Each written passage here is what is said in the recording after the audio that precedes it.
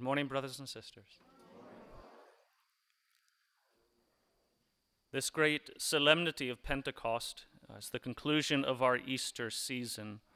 This brings to fulfillment all of the mysteries of salvation as completed in Christ.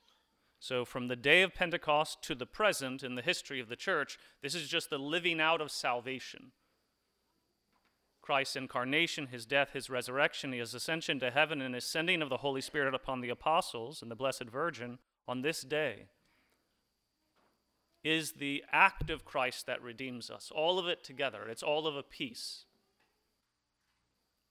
And so to understand fully this mystery, you could read books and volumes of books, and I could preach for days about all of the various aspects of the mysteries of salvation. And yet one of the things our Lord does for us is he doesn't want to make theology too complicated. That's what we do. We have to look at it in a more complex way at times to understand it, but those who understand it best understand it in its simplicity.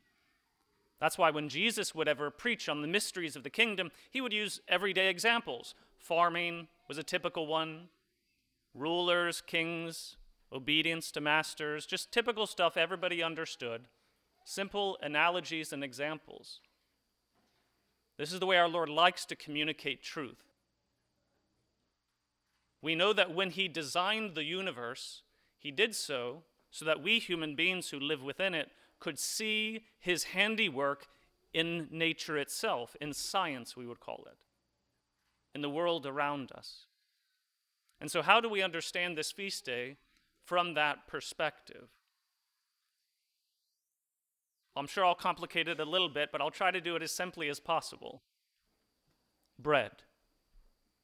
It's the easiest way to understand the nature of these mysteries of salvation, ending particularly with today, Pentecost, and the Holy Spirit descended upon the apostles and the Virgin Mary and appeared as tongues of fire. So why is bread the perfect analogy, the perfect example that God himself has given us to understand all of these great mysteries, at least in a simple way? It's because Jesus chose bread to be the main symbol used in the Eucharist, which is his body, his real presence among us. Jesus is the one who obviously chose bread to use in the Last Supper, and that we've used ever since. But remember, he's God, which means he designed bread. He knew once he created humans, they'd harvest wheat and grind it up and mix it with some water and then bake it. And voila, this great substance that everybody all over the world has always eaten since the beginning of time. This most basic form of nourishment was the main tool he wanted to use in nourishing his body and in making himself truly present for the rest of time. But there's a basic rule about Eucharistic bread that we know as Catholics, and it just simply comes from the Last Supper. There can only be two ingredients to this bread: flour and water. It's forbidden to use any other elements, because at the Last Supper, that's what Jesus used: unleavened bread. Now we know this because of the Israelites' exodus from Egypt. They had to flee so quickly they didn't have time to let their bread rise, and so they didn't use yeast, and they just baked it and ran. So flat bread. Now, this isn't an accident, it's not a coincidence. Again, our Lord designs these things. He knew them from before he created the universe. So there's got to be a reason why he wanted this very simplistic form of bread to be used in his real presence. It's because of what each of the elements of bread symbolizes. And if you will, there are three main elements to making bread, even though it's made of two things. The first element is, of course, the grain, but it's not just regular grain. You don't just take like a bunch of grain, mix it with some water, and bake it. That would be like a seed cake or something. I don't know, that wouldn't be bread. You have to grind up the grain first. It's an essential aspect. You have to turn it into flour. The fathers of the church tell us that our Lord, always knowing that this was the way you would have to make bread, in a sense designing it that way, did so because he was going to use bread to symbolize his presence. I mean symbol in the sense that it looks like bread, but it's actually his body. And his body was ground up, was it not, in his passion? So the grinding of the grain was to symbolize the suffering and the death that our Lord would have to endure to redeem us. It's not just grain picked off the ear. It has to be crushed and ground into powder, like his own body. So this grain, this new flour, symbolizes for us our Lord's redeeming act, what he endured in order to nourish us, to give us everlasting life. But that's just the first part of making bread, isn't it? Grinding the flour. You need water. If you don't have water, I'm sorry, you can bake that flour as much as you want. It's not going to turn into bread. So you mix in water. Why is water necessary? Well, it's just the rules of nature. But why would our Lord have designed it that way? Because for us to share in the passion of Christ, who wants to redeem us, what do we need? We need to be baptized. What's the main element in baptism? Goodness gracious. What's the main, you can tell I'm excited. What's the main element in baptism? It's water. That's not a coincidence. It's not an accident. These aren't just interesting connections. Our Lord designed it to be this way. So his saving act, the grinding of the wheat, of the grain into flour. Our participation in that act, the water that washes away our sin and unites us with the body of Christ. But again, flour and water doesn't make bread. There's still one essential element that is required, and that's fire.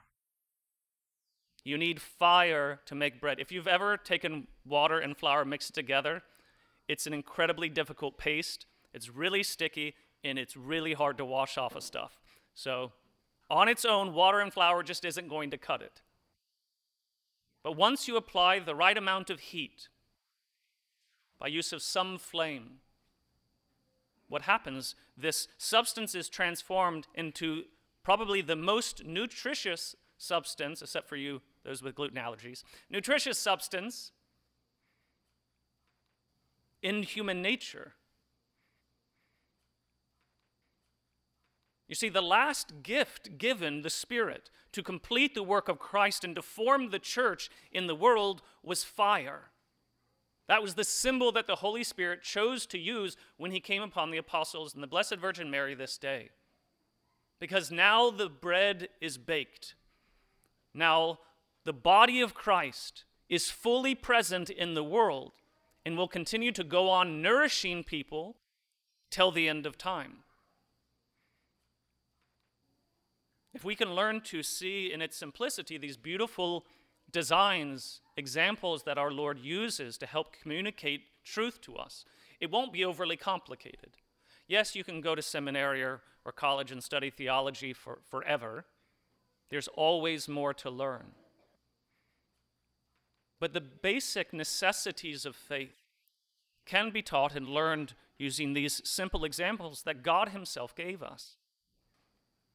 So every time you come to Mass, every time our Lord is consecrated, the bread is transformed into his body, blood, soul, and divinity, you can remember these things.